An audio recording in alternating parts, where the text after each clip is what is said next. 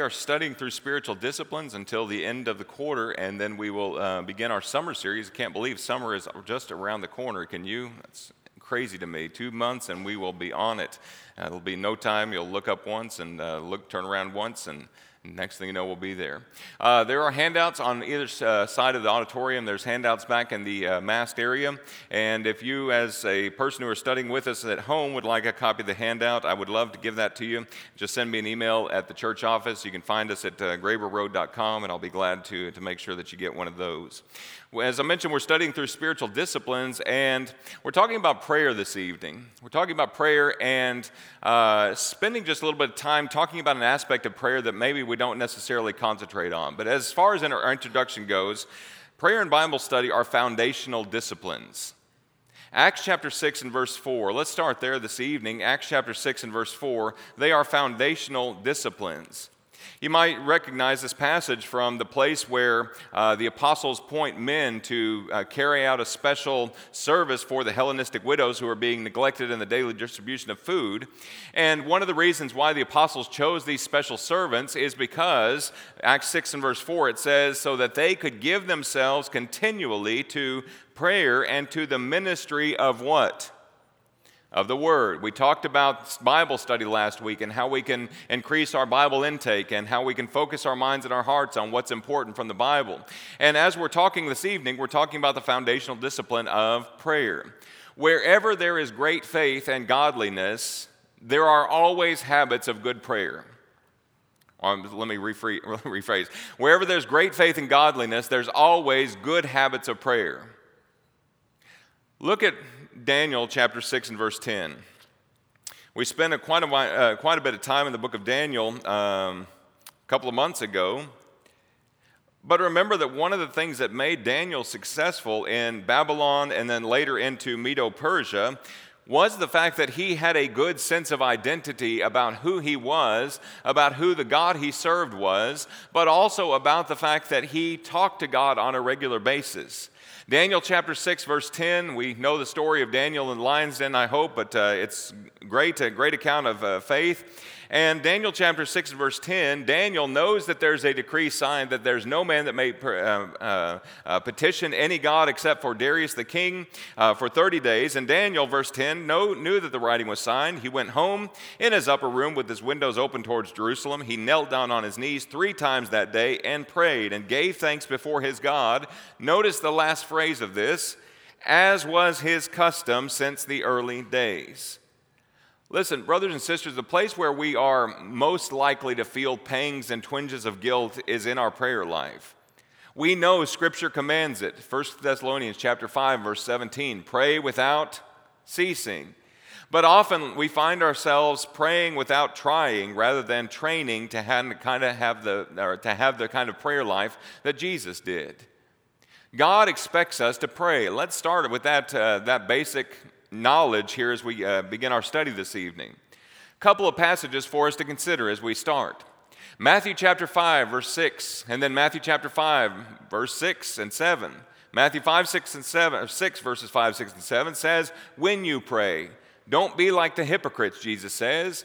It's assumed, Jesus says, that you're going to be praying people, that we all are going to be praying people. In Matthew chapter 6 and verse 9, later on in the context, he's going to say how we pray, how you pray. Jesus was a person who prayed often.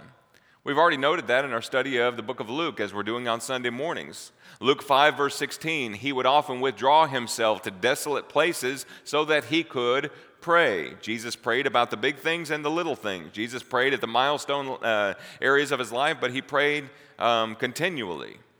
Colossians chapter 4, verse 2. Colossians chapter 4 and verse 2. Paul gives the admonition to the Colossian church. Continue steadfastly in prayer. Continue, as we mentioned in our sermon several weeks ago, is an imperative. Paul says, I want you to keep on praying. You got an email reminder this week that said that there's a lot of Bible studies going on. I believe what we just witnessed was a result of God answering prayer for one of those Bible studies. Keep praying. Keep praying for opportunities for Open Door, as Colossians 4 teaches us, but also keep praying for the ongoing Bible studies, that they'll yield great things. Luke chapter 18 and verse 1. Jesus taught his disciples that men always ought to pray and never lose heart or not grow weary. We mentioned a moment ago 1 Thessalonians 5, verse 17, pray without ceasing. Hebrews chapter 4, verse 16. Because we have a high priest, Jesus, let us draw near to the throne of grace to find help in time of need. We'll talk more about that as we move along. Martin Luther, even though I recognize that he wasn't a Christian, said this, and I believe it's true. Just as it is in the business of tailors to make clothes and to cobblers to mend shoes, so it is the business of Christians to pray. Folks, that's what we're about. That's our job. That's one of the things and one of the ways that we cultivate a relationship with God, but also show our reliance and our trust in Him.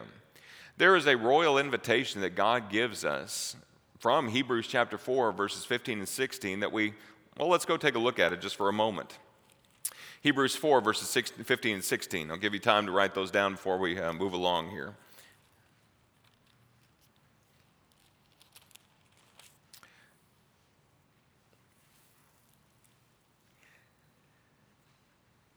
Verse 15 of Hebrews 4, for we do not have a high priest who cannot sympathize with our weakness, but was in all points tempted as we are, yet without sin. Let us, therefore, come boldly to the throne of grace that we may obtain mercy and find grace to help in time of need. What God has said is, I have left the door to my throne room open. Ever hear somebody that's got an open door policy? What does that mean? They're approachable, hopefully. That's not in pretense.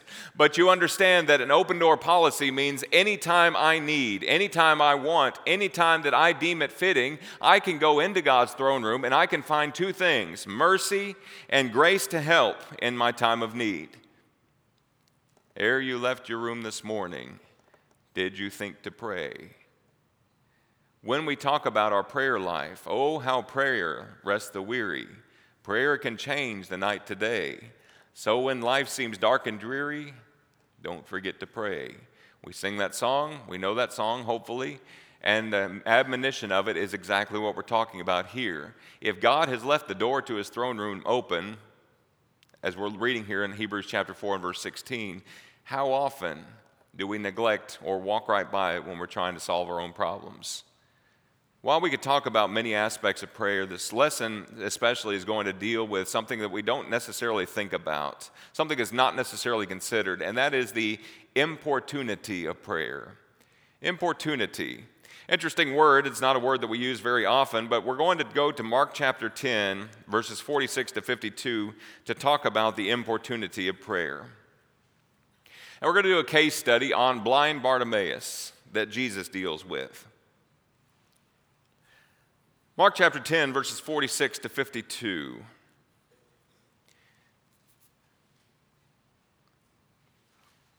Let's read together.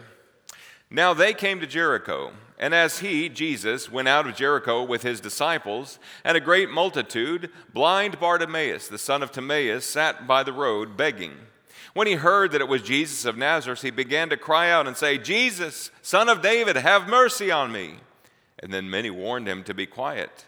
But he cried out all the more, Son of David, have mercy on me. And so Jesus stood still and commanded him to be called. And they called the blind man, saying to him, Be of good cheer, rise, he's calling you. And throwing aside